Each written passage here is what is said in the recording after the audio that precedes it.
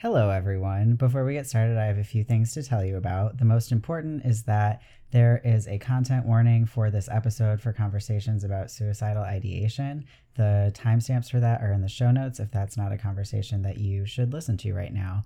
Other than that, I need to say it is time for you to send us your questions for our Pride Month Q&A episode. If you haven't listened to last year's episode yet, you should totally check that out.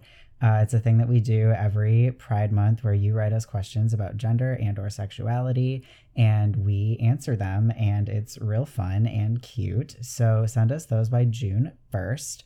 Last thing, some merch updates. One, I don't remember if I've said before, but the pins, the Gay People Love Puns pins are officially a thing, so you can now order them. And also, if you ordered a Twinkle Twinkle Little Star t-shirt, we are having some issues with printing. They're being reprinted, and as soon as they get back to me, they will then be shipped out to you. So yes, that is all the things. And with that, tell me more about how his eyes look, Simon. it's almost as if Simon enjoys being chastised by Baz or something. Like, is this how you describe your enemies? It's really not. Hot.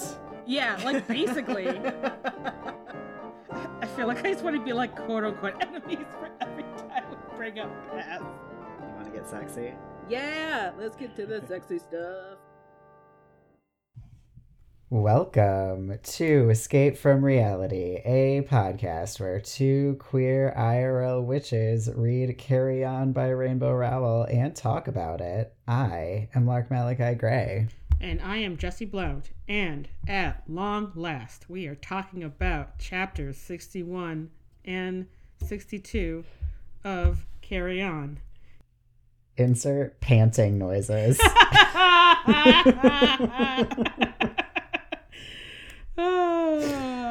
Or like that CC Pedersen song, like, finally it has happened to me.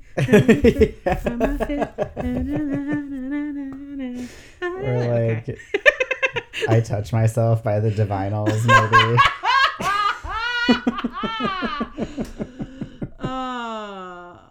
Yes, what happens in this chapter? All right, so in chapter 61, we have a Simon and Baz alternating POV within the chapter, because Simon is desperate to stop Baz from emoliating himself. So he kisses Baz in order to get him to stop. Our tender boys don't know actually what is going on between them, but they've waited long enough for this moment, so they just keep kissing. Interrupted only by the literal forest fire happening around them. With a little bit magical submission from Simon, Baz put out the forest fire, but not the fire in his heart. The moment breaks, though, because Baz needs to eat, and together they summon a whole ass deer. Chapter 62. Baz drinks the deer, and now it's a little awkward. But Simon is like, oh, so you're actually like a vampire? Which, duh, Simon, duh. But Simon doesn't care that Baz is a vampire, and in fact still wants to kiss Baz.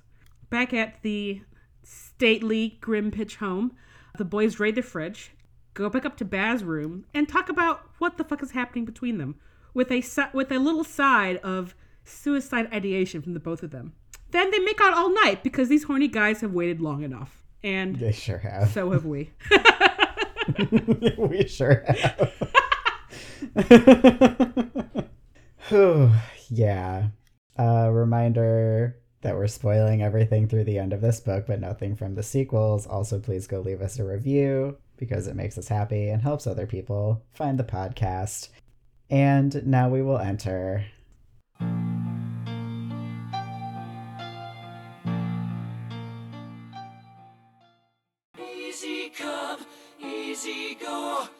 Easy Come, Easy Go, where we talk about everything that doesn't belong anywhere else. I feel like everything in all my sections is just about them just kissing and being so into one another. And just like... It's, I mean, very hard to find anything that's not sexy, but, you know, we can't just have send shivers down my spine, so we're improvising, I guess. Yeah. I think my first thing is, which maybe we'll end up getting more into, but I feel like Baz is annoyed that Simon keeps asking him about biting people and if he's ever, like, bitten someone. And it's like, Baz, my dude, Simon wants you to bite him. I think this is where this conversation is going. It's leading to. I'm like, you're asking so many questions, and I'm like, do you just want Baz to bite you? Because it probably would be hot. I don't know. Everything about vampire contemporary literature is like, being bitten by a vampire seems sexy and hot. So, look, I think this is good reading. He's doing his homework. Does it have to be fatal? Because if not, exactly. These are good. I think these are all legit and good questions for him to be asking.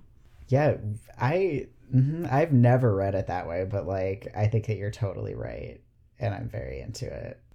I do, speaking of that, just want to piggyback and say that I fucking love that conversation when Baz responds with, I can't believe you're asking me this, you who can't walk away from half a sandwich. It's such a good line. And I feel like I was really thinking about it, because unless, like, that probably is kind of what the sensation is like, or you're, like, eating, like, really good french fries, and it's like, oh, I have to save the other half for someone else, but you're just like, but I want to just keep eating these french fries. And then you're like, now the box is empty. When did that happen? Yeah. Okay. So I don't know if this happened for you. I feel like it maybe did. The part where Baz grabs Simon's cross and yanks it off and breaks the chain. In my mind, I heard Harmony go, ew, like, you're too good to work a clasp. I did not, but now I am. Listeners, if you're not subscribed to our Patreon, maybe you should know that we are doing a Buffy podcast, so I have been consuming a lot of Buffy media in my brain. And along with, I feel like since this chapter is so vampire heavy, especially in the whole, like, I am a vampire and the person that I am making out with is not at all a vampire. And I feel like I've just been thinking a lot about vampire stuff from different media.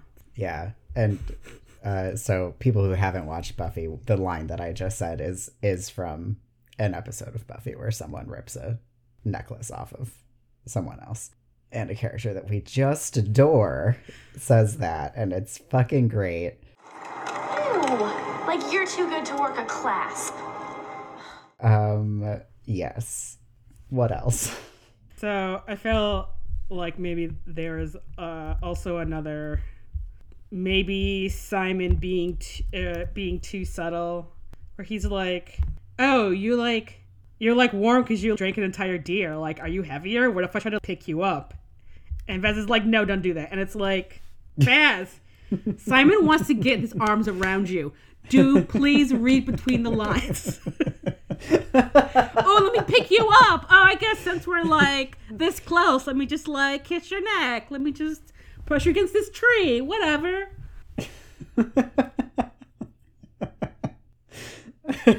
Just the door was wide open and you just did not walk through it. It's okay. You get there eventually, but poor baby Baz. He's feeling so self-conscious. Yeah. I just have one more thing, which is that I love also the line about how Simon isn't bothered that Baz is a vampire. He says, now that I know you just sneak around drinking household pets in legal game, I'm not too bothered. It's not like I'm a militant vegetarian. Which is just incredible. It's just so good. It's like so good, but I'm also like, that's kind of like what Baz needs to hear, is that like, okay, yeah, that's weird, but like, I don't really care. Whatever. Yeah. Have you seen me eat a steak? I mean, come on. Whatever. Yeah, I love it. I just love it. It's funny because I think this is the second time in 2 episodes where Simon, who has been telling us this whole book that he's just really not good with words, is saying the perfect things to help Baz through what Baz is going through at the moment. And it's just really great.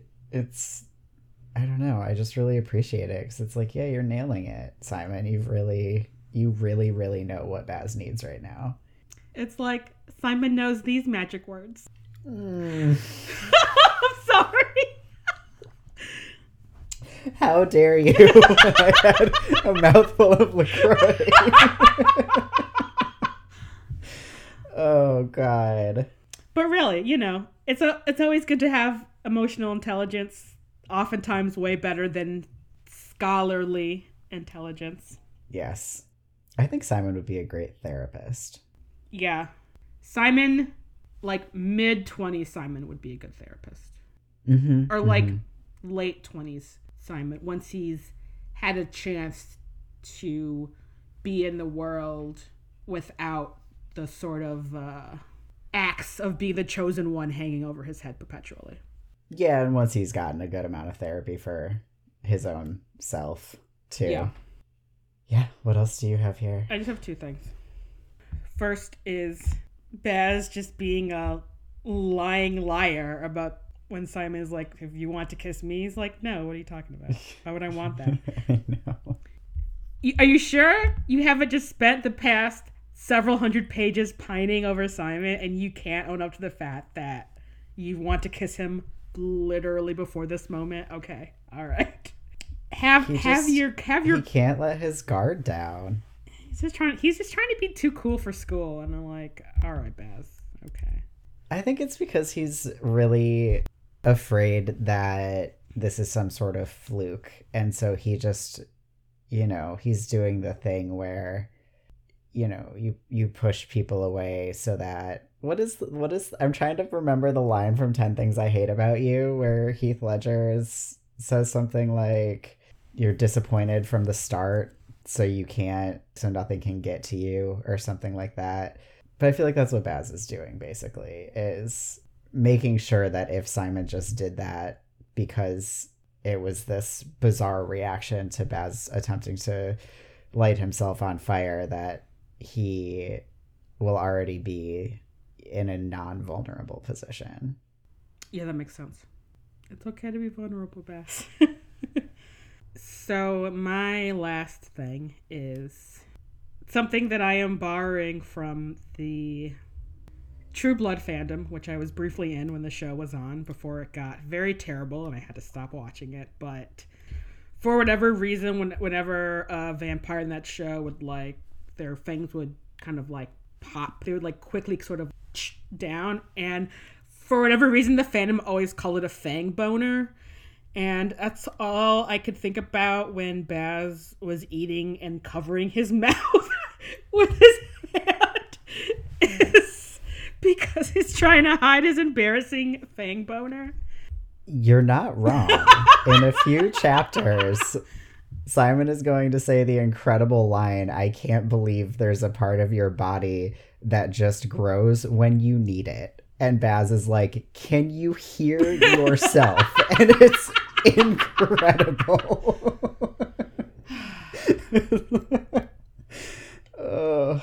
Nothing to be ashamed of, Baz.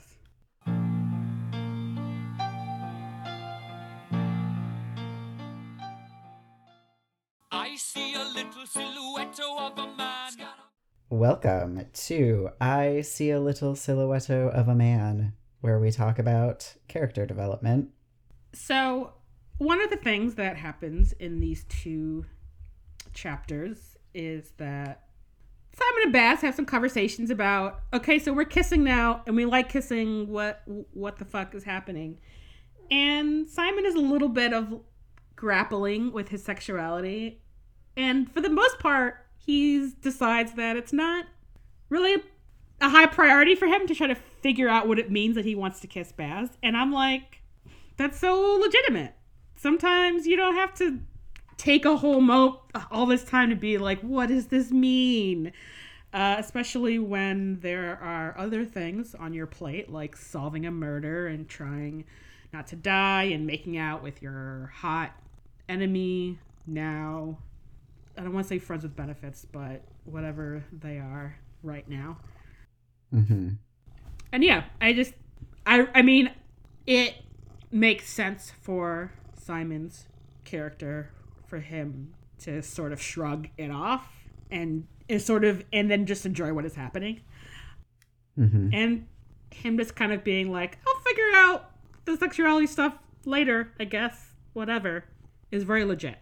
I wish that all of us could have the attitude towards the idea of like a sexuality label that Simon has, where it just profoundly is not important. It's just like the individuals that you like and pursue the relationships that you want to pursue, or the making outs that you want to pursue.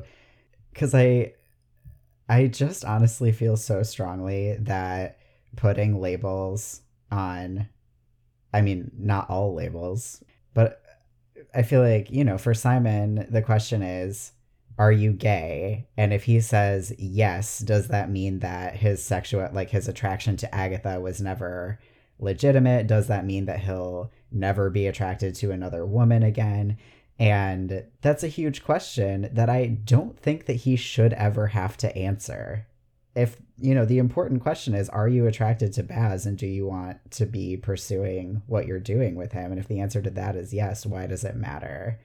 Yeah, and because people change, that answer could also change in the future. Right. He could be 20 years from now decide that there's a label that feels good to him to use. And maybe that doesn't happen until he's had more life experience and being in the world as himself and kind of figuring out what it means to be in the world as himself. Yeah, and just to be very clear, I don't have issues with people using labels. I think that labels can also be very helpful in terms of how we think about and define ourselves. I just wish that everyone could have that feeling of, I'll figure it out when I figure it out, as opposed to a sense of urgency around figuring it out as you go through that process. Yeah.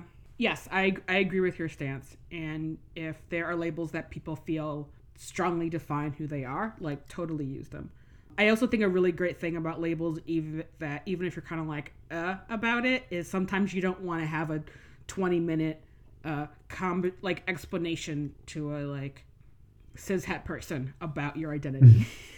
And then it's just easier to be like, yep, I'm gay, let's move on. Maybe I don't want to tell you all of the nuances of what that means to me, because I literally don't want to talk to you about it. Yes. Yep, for sure. The only thing I had about Simon here is just, he is so in tune with Baz. Baz has this thought about how his dad should kill him, basically. And Simon immediately is like, whatever that thought was, don't have it. Don't think it. I can observe your face and know exactly what's happening for you internally right now. And it's just, I mean, Simon is so good. And also, of everything that happens in this chapter, I feel like that moment should be the thing that makes Baz realize that Simon is not about to just call this a fluke and walk away. Yeah.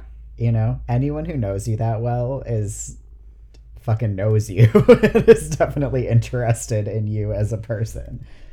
Yeah, for sure. And Simon can do that, and they're not in a romantic relationship. And I mean, granted, plenty of people have friendships that are that deep and that intense where you can just know what other people are thinking. I'm not trying to discount that. I'm just saying that in this instance of Simon and Baz, there's only so much you can chalk up to I'm studying my enemy, where it becomes like, okay, but right. You already act like you've been in a relationship for several years. Exactly. And you're just now starting to kiss. And you're already like, I can tell that you are thinking terrible things about yourself, and I need you to stop that. I can see on your face. And it's like, okay, yeah, sure, enemies. Mm-hmm.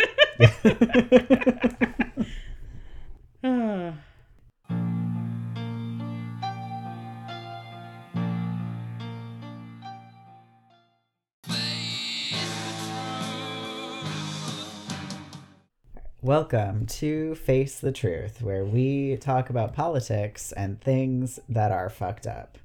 So you brought up earlier Simon's sort of passive acceptance that he doesn't have a future.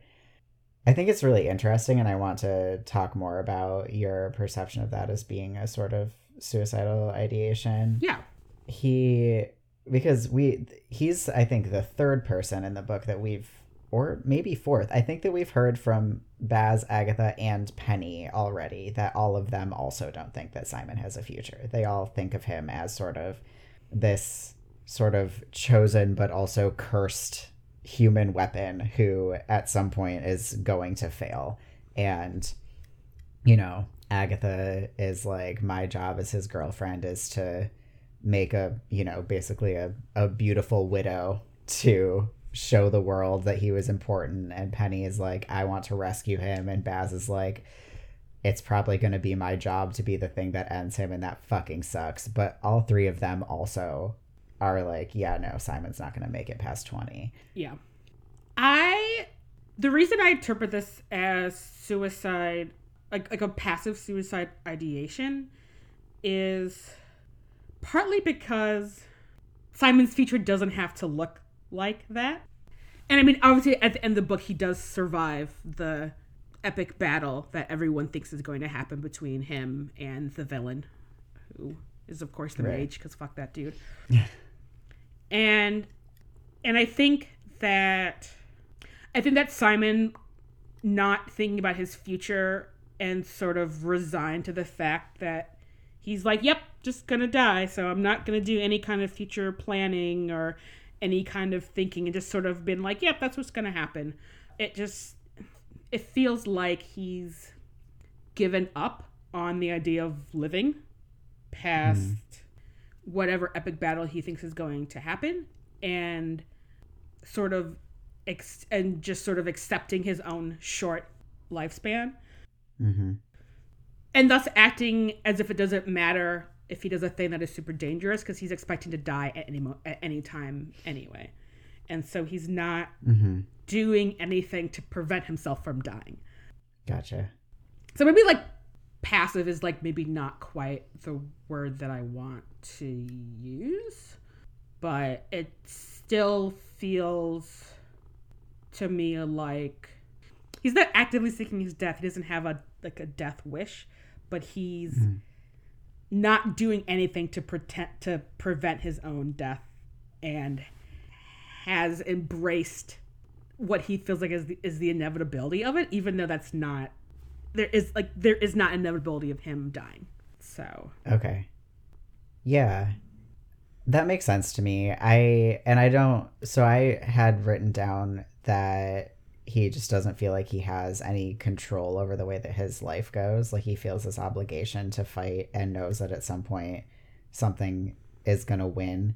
And as you were describing it, I'm like, oh, that's Buffy too, right? And I think that we see in her that having that sort of, I'm the chosen one, and that means that I fight until I can't fight anymore, and that means that I'm dead. It sort of does have to automatically come with a sort of built-in, maybe death resignation as opposed to death wish. Yeah. Because otherwise, how else are you going to find it in you to go do the fighting that you have to do? And that, yeah, I think that makes perfect sense. Yeah. And as someone with depression, I have not necessarily been someone who's had intense suicide ideation, but I feel like a sort of, I'm so tired, I can't believe I have to keep doing this thing for so many years, and it just sounds so exhausting, like when is it going to be over, is a feeling that makes sense to me. I mean, I'm obviously not a chosen one, but I think that you're chosen to me. Oh.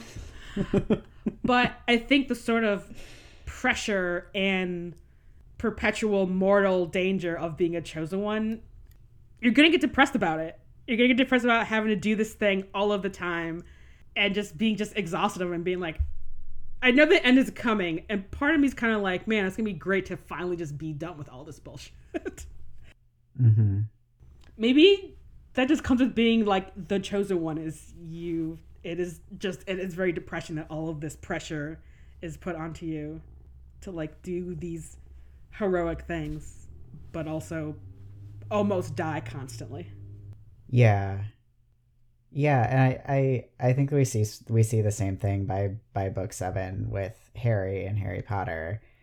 I do think that there's a pretty stark difference between what Simon is experiencing and what Baz is experiencing, which I think, I mean, like, how triggering do I want this episode to be?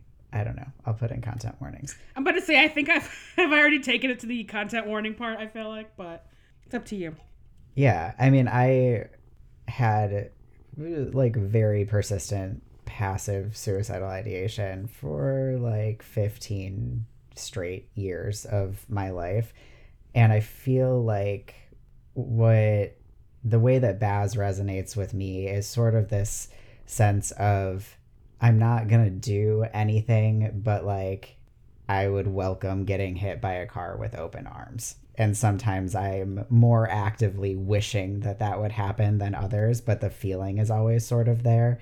And I don't think that Simon feels that. I think Simon's is more, when death comes, I will be okay with it. And I know that it's going to be early and not what I want. But I do think that those are pretty different things. No, you're right. No, they are. And they have different roots, too. And different ways of addressing that, really, in order to move beyond that feeling. Yeah, a lot of feelings about... a lot of feelings in this chapter. Yeah. Yeah.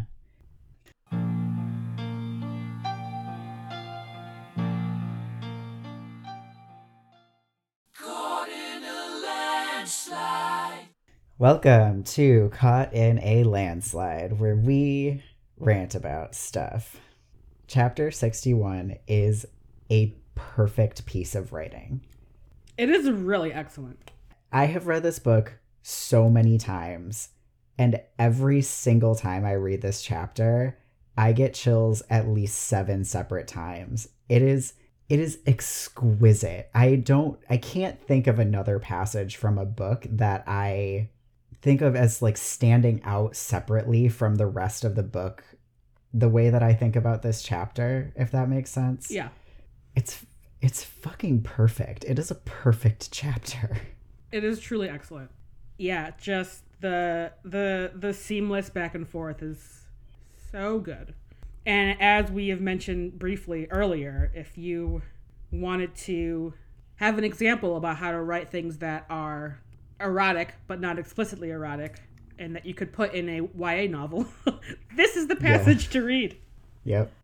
Fuck, it's so good. Jesus Christ. And from a rant of praise to a rant of horror, I think we all know here that I have strong feelings about how no one should drink milk. That's gross. But Simon drinks like a fucking carton of milk and then makes out for like 4 or 5 hours, which is just an extra level of, oh my God, no.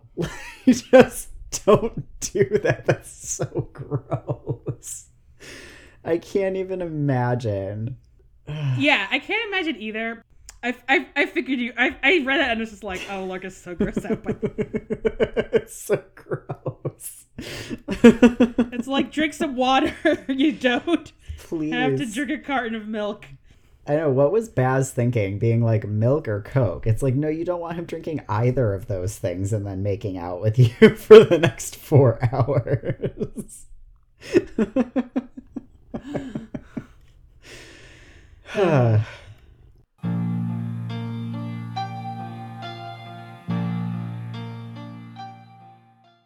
I'm just a poor boy. Welcome to I'm Just a Poor Boy, where we ask you for money.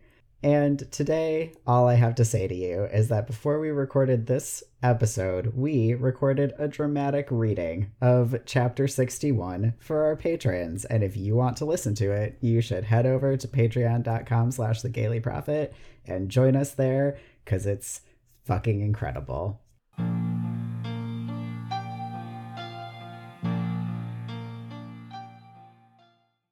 Sent shivers down my spine. Welcome to Sends Shivers Down My Spine, where we talk about sexy stuff. Their makeout session is so hot, they both forget about the magical forest fire around them.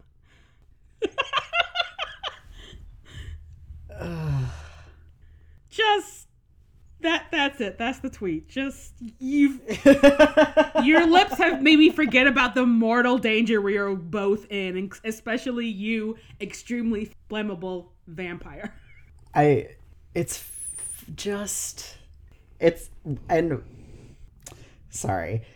both like reporting to us that it's like really fucking hot. Like everything is on fire, and it's just not a priority. And one of the lines in this chapter that I could read a dozen times in a row and would get chills every single time is when Simon says he's so cold and the world is so hot. It's just like, oh my God. Like, It is makes you just, yes, please. It's just pretty chef's kiss. Perfect. That's all I got to say. Yeah. It's so good. I feel like this whole section should be us having so much to say, and instead it's like, I feel like my internal experience is just like, stop listening to us and just go read it again. Like, what are you doing? You don't need to hear us talk about it.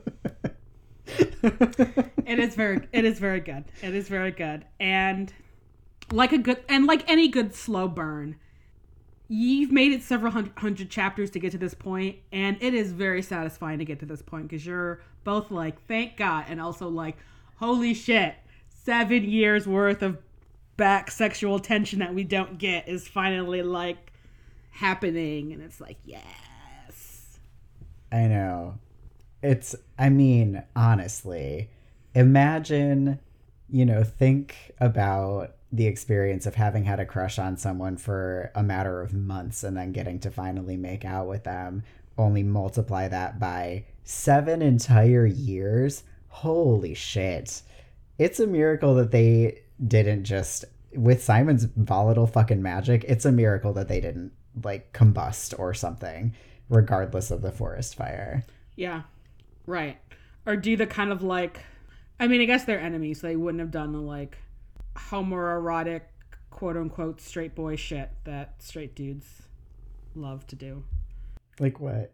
I don't know, like jerk off together or like shit like that. I don't know. In the middle of a forest fire. I mean, no, not like this, but I have met several straight dudes who have done shit like that, and I'm like, what? With other straight, what? Just what? It's fine. You just have to say no homo as you come. It's fine. That's exactly what is happening, and that's why I'm gonna write more no homo Forest Farley fan fiction for you. Thank you. I appreciate it. Okay. Do you have another point? I do. My first note here actually is death wish, but make it sexy. Because that's really where Baz is at here. The fucking line, I am going to die kissing Simon Snow, Aleister Crowley, I'm living a charmed life. It's incredible. Also the fucking drama. But it's perfect. It is perfect. Like I love it. I'm just like, Baz is such a drama queen. That is this. I feel like if I was in this situation when I was 17 or 18 or however old they are, I would be having the exact same reaction that Baz is having. No, I feel like fair. I was in a very similar mental place at that age where it just would have been like, yeah, let me just narrate this to myself. And like, if I die like this, how incredibly poignantly, dramatically perfect. Yes, I welcome it. Yeah. I will look back upon my death with much praise and weeping and whatever. I'm trying to figure out a segue into this. I guess there isn't a segue. Simon discovers he's a top in this string of chapters. Or a switch. I haven't really quite decided. Do you think he discovers that? I mean, I guess... I don't know. I mean, I feel like it's clear from this chapter, or these chapters, and then the sort of reflecting back upon the parts that we have had stolen from us by the villain that is Rainbow Rowell later on. It's very clear that Simon is experienced in being a top, but I guess he also might have just felt like that was his autopilot requirement in a heterosexual situation because society. I guess part of it is that I just have a hard time imagining Simon being like, oh yeah, I have Agatha under my thumb. Because I guess I don't imagine their relationship dynamics being like that, but no, definitely the not. fact that he immediately went to that thought with Baz, I'm like, oh, okay, yeah, that's great. You are totally right. Yeah, throw a little bit of erotic hair pulling. Hell yeah. All right. I'm glad you've learned this about yourself, Simon. Oh, God. Yes. The list of things that he's always wanted to do to Baz. Oh, my God. Yes. The fact that pulling on his hair is one of them. It's just like, yep. But yeah. But it's just, which is an interesting contrast to whenever he is offering his magic to Baz, where it definitely seems a little bit less toppy. So, I don't know. He is still in charge of that power dynamic. That's true. Literal power dynamic. Oh, wow. Yeah. Not just metaphorical power dynamic, literal power oh, my God. How did it take this long for us to realize this? Yeah, I think we should follow that with, I believe Baz is in no way learning for the first time that he is a bottom. Oh, yeah, no. I think not at all. Baz is just learning that it's really fucking lucky for him that Simon is a top. They're just, they're just both so well matched. That's They are. Oh. It makes so much sense to me that Simon would be a top too, because of everything we've been talking about, where he doesn't feel like he has any control over his life. Yeah. So he's like, this is a situation that I can really drive and feel empowered to be in charge within. And he feels confident about his abilities in this area. It's not like magic where he feels still kind of weird about it. He's like, right. Oh yeah, I know I'm a fucking good kisser and I'm fucking hot. So let's do this. And Baz is like, great, yes, thank you. Baz is like, I'm constantly trying to keep everything in my life under control all the time. So yes, please, you be in charge for a little while. They're just so well matched. It's perfect. I love it. What else do you have here? Oh, just where Simon's just reflecting on, the other vampires, were literally ready to make you their king. And it's like, oh, Simon wants hot vampire king Baz. And I'm like, honestly, same, dude. Here for this. Get him a crown and a really well-tailored suit and a very ridiculous throne. Yes, all about this. A cape, yes, a silk-lined cape. Yeah, with a, kingly collar. Yeah, it's like ermine fur or some shit. Exactly. Yep. I just have, I guess, one more thing, I suppose. This after scene that we get where they've been making out all night, the sun is coming up, they're just laying on the floor, just utterly spent, and probably have done nothing but kiss. Probably. I mean, God, I hope more, but I think they've probably done nothing but kiss. It's perfectly written, and also as someone who has been in a relationship with the same person for almost 11 years, and it's a monogamous relationship, it's like so nostalgic. I'm like, oh, like I remember that feeling. What a sweet and wonderful feeling. Like, I remember the first night that Evan and I made out until 6 a.m. and then had to like go to work, and how it's, you know, you go to work the next day and everyone's like, what's up with you? Like, you seem great. And like, yeah, I did not sleep last night and I feel great. It's just really lovely. Yeah. Yeah, I am actually always on the fence about if they did more than make out in this all night I mean, I'm assuming some groping and some grinding. I guess in my brain it could go either way, if they did like more stuff or less stuff.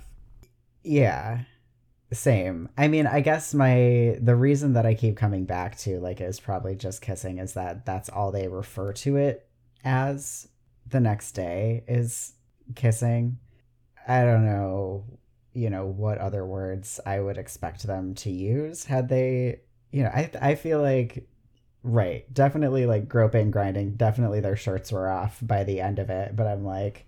Yeah, and the question is always there because we get in whichever late chapter we get, where either Simon or Baz is thinking back to Simon basically balance on like his arms above Baz, and I'm like, and you're just kissing? You sure about that? Because that's real hot, and I'm just gonna... It's so hot. Yeah. Oh my God damn. It's Baz, because Baz is like, he was over me on all fours and made me reach up for his mouth, and I did, and I'd do it again. I'd cross any line for him, and you're just like, fuck me. Oh my God. Right? That is hot as fuck. And yes, totally understandable you would feel that way, Baz. Yeah. So, I mean, or else Simon's just showing off, like, look what I can do. Look how hot I am with my shirt off, which probably, but I don't know. I mean, I don't think there's any limitations on like how intense and sexy making out can be, honestly. That's true. So, as much as I maybe would appreciate having more information, I also kind of like that it's very much left up to the imagination, because you can really read whatever you want into how they spent those hours. Yeah. There's not a lot of Snowbaz fanfic out there in the world generally, and I, at least in like the little bit that I've read, have never seen anyone being like, let me fill in this scene. Which seems like it should be the most populous Snowbaz fanfic out there, as people being like, what happened between the hours of 2 and 6 a.m. For sure. Yeah, that is very, yeah. I'm going to question them. All right. Welcome to the silliest Kiss Kill Improvise we'll ever do. Ready, Jesse? I'm ready. I am actually kind of curious. I know what one of them is going to be, but okay. Your options are Simon, Baz, and the deer. Because that's the only other character we have. Oh my God. Well, I'm killing the deer. Don't really want to make out with the deer, but I do want to eat a deer because venison is delicious. Sorry to our vegan listeners.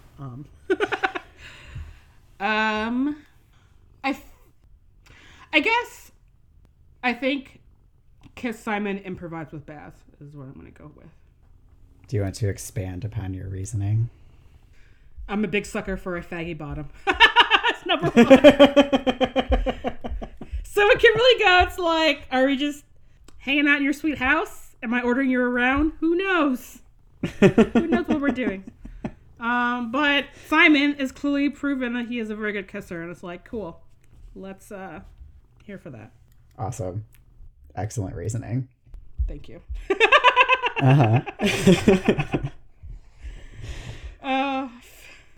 Nothing. I just felt it felt more awkward to talk about than like depression.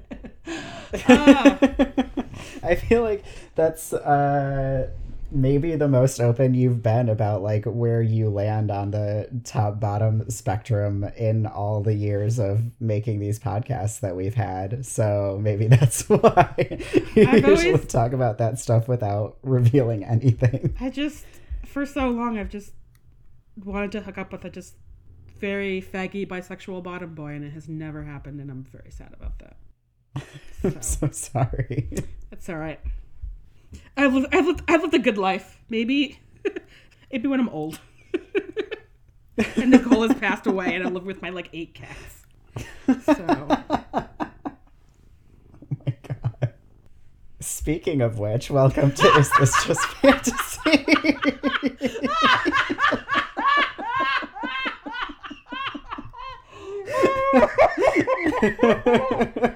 Oh. Where we talk about magic and science and magical science. We learn some new spells. We sure do. Did we already get Make-A-Wish before or no? I honestly can't remember. Maybe we've seen Baz put out his fire that he carries around in his hand with Make-A-Wish before. Yeah, I don't really remember either. But Doe a deer is definitely new. I mean, as far as hunting spells go. And also, contrary to what we learned earlier in this book, a lyric from a song.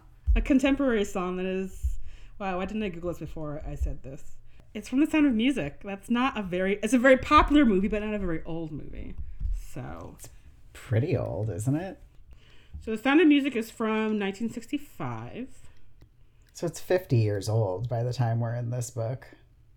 Which, I guess I don't know if... I think that's after... So conceivably, then, if we get Doe a deer is a spell, then presumably there are probably other spells from popular classic Hollywood musicals. Naturally, of course, the one that comes to mind is The Wizard of Oz. Probably one of the most popular old movies ever. Mm-hmm. So maybe we'll have to add that to our list whenever we get into our spells that probably exist. Editor's Cut. Yeah. Okay, so Sound of Music was a Broadway show that was created in 1959, or debuted in 1959. So still slightly older than the movie, but not by much. But it's still been around for long enough that it's if it's still around in 2015. Plus, I feel like I learned that song in kindergarten as a music class song. So I feel like it also exists separate from the movie. Yeah, same. So yeah, I think we can infer from this that if there is music that is still culturally relevant some decades later, that the probability of it being a spell, especially if it's super popular, say Somewhere Over the Rainbow or whatever the fuck the song is called that has Doe a deer in it. Mm-hmm.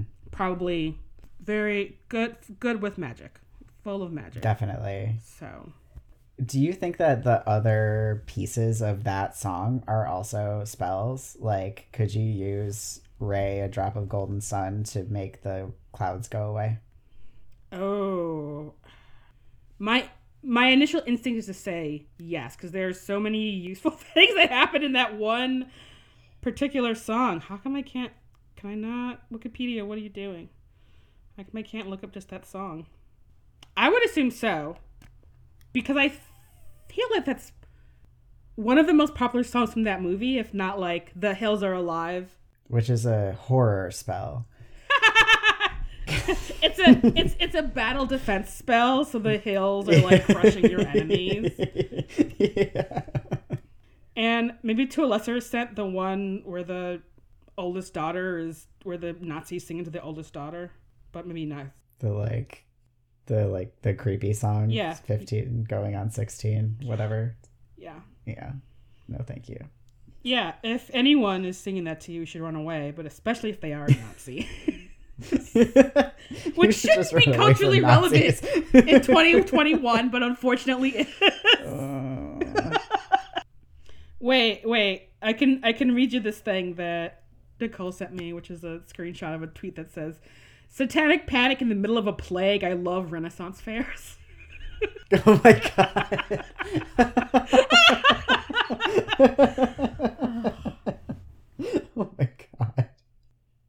honestly, I think, sorry, sew a needle pulling thread also seems like it would be great if to like thread a needle, which is a very difficult thing to do. That would be an amazing needle threading spell.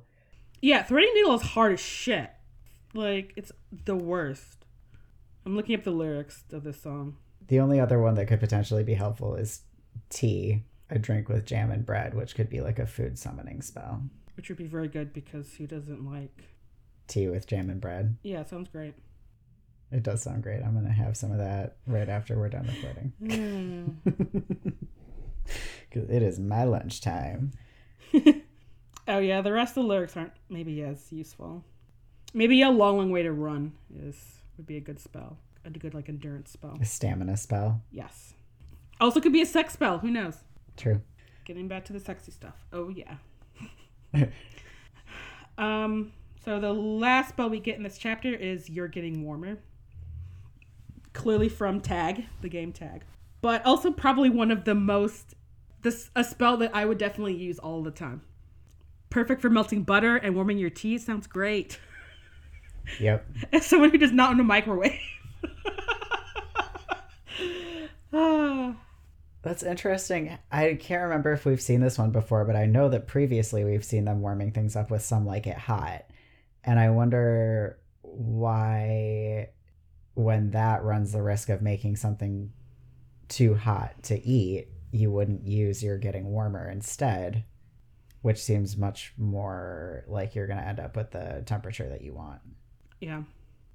Maybe it's just personal preference between what Penny would want to use and what Baz would want to use. Yeah.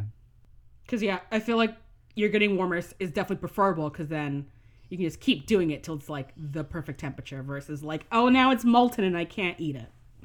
Exactly. I will burn my mouth. The last thing that I have here, we just like learn a little bit more about vampires. They have to eat food. They need to drink blood every day to feel well and every few days to stay sane, which is an interesting qualifier, I guess. I think that means that Baz has not been taking very good care of himself. I mean, this has been a particularly rough year, but I'm sure in the past too. Yeah. Because it seems like he basically waits until the very last minute to like go into the catacombs to eat some rats, which must be about as satisfying as eating like 3 peanuts at a time, I'm sure. True. If he can drink a whole deer. Yeah, in what I'm assuming is not a very long amount of time. Yeah. So. Do you have anything else here? I did, but I honestly can't remember how much we've talked about this before, which is the legitimately old trope of vampires as a metaphor for scary gay people. I don't think we've talked about that at all. Okay, I didn't think that we did, but all right. Vampire stories became really popular in like the 18th century Victoria era. We have like Dracula, of course, which is mainly about white people's fear of, or Western Europeans' fear of people from Eastern Europe coming to their country, which pretty racist. But before you have Dracula, you have Camilla the vampire, which is 110% about Camilla being a lesbian vampire and preying upon some like frail, beautiful woman, thus giving you the beginning of the monstrous gay vampire trope. And as we know from like the Hays Code and contemporary literature, the metaphor of gays being monstrous or villainous has also been around because colonialization hates gay people. And so I guess I just kind of want to talk about how it's interesting here where we have a gay vampire, and so we don't need to have Baz's vampireness isn't a metaphor for his queerness because he is both already a queer vampire already. So It's sort of, but we're still getting his sort of self-loathing about his vampirism that in another piece of literature would just be a metaphor for his self-loathing about being gay. Mm-hmm.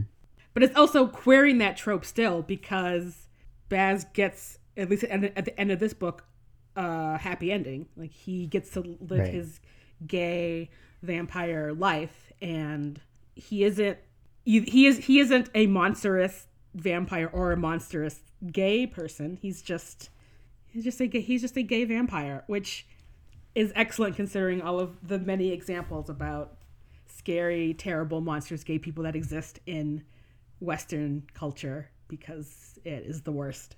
And I guess I really don't have a point here. I just want to kind of talk through that because I found it very interesting.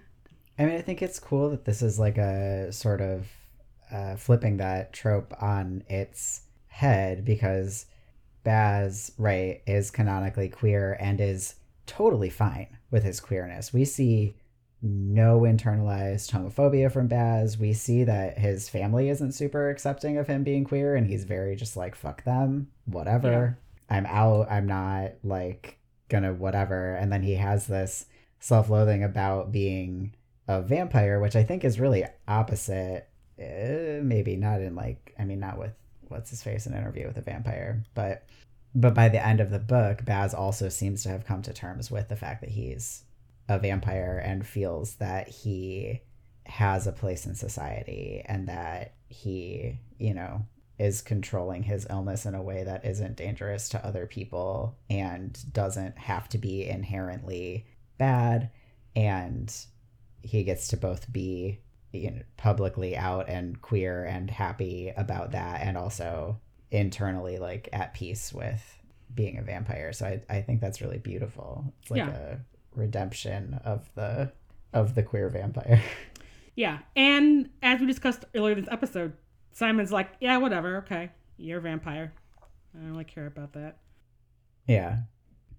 When I read Simon's line about it's not like I'm a militant vegetarian or whatever, I was like, yeah, I think that anyone who would be upset about Baz having to eat blood to live because he is a vampire, which like is just an illness.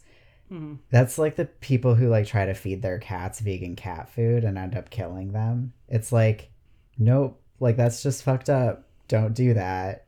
Yeah, don't have a cat. I just wanted to be like, Baz, if anyone ever is like tries to tell you that you're doing something wrong because you have to eat blood to live, like that's all I want you to think, is like this is the kind of person who would murder their cat by trying to feed them vegan cat food.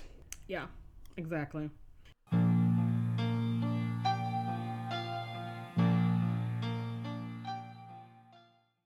Thank you for listening to this episode of Escape from Reality. Next time we will be discussing chapters 63 through 65, and this podcast is a creation of #Ruthless Productions, and if you like it, you should check out our Harry Potter podcast, The Gayly Prophet, and both of those podcasts are produced, mixed, and edited by me. You can find us on the internet, our website, thegaylyprophet.com. We are on Twitter and Instagram at The Gayly Prophet.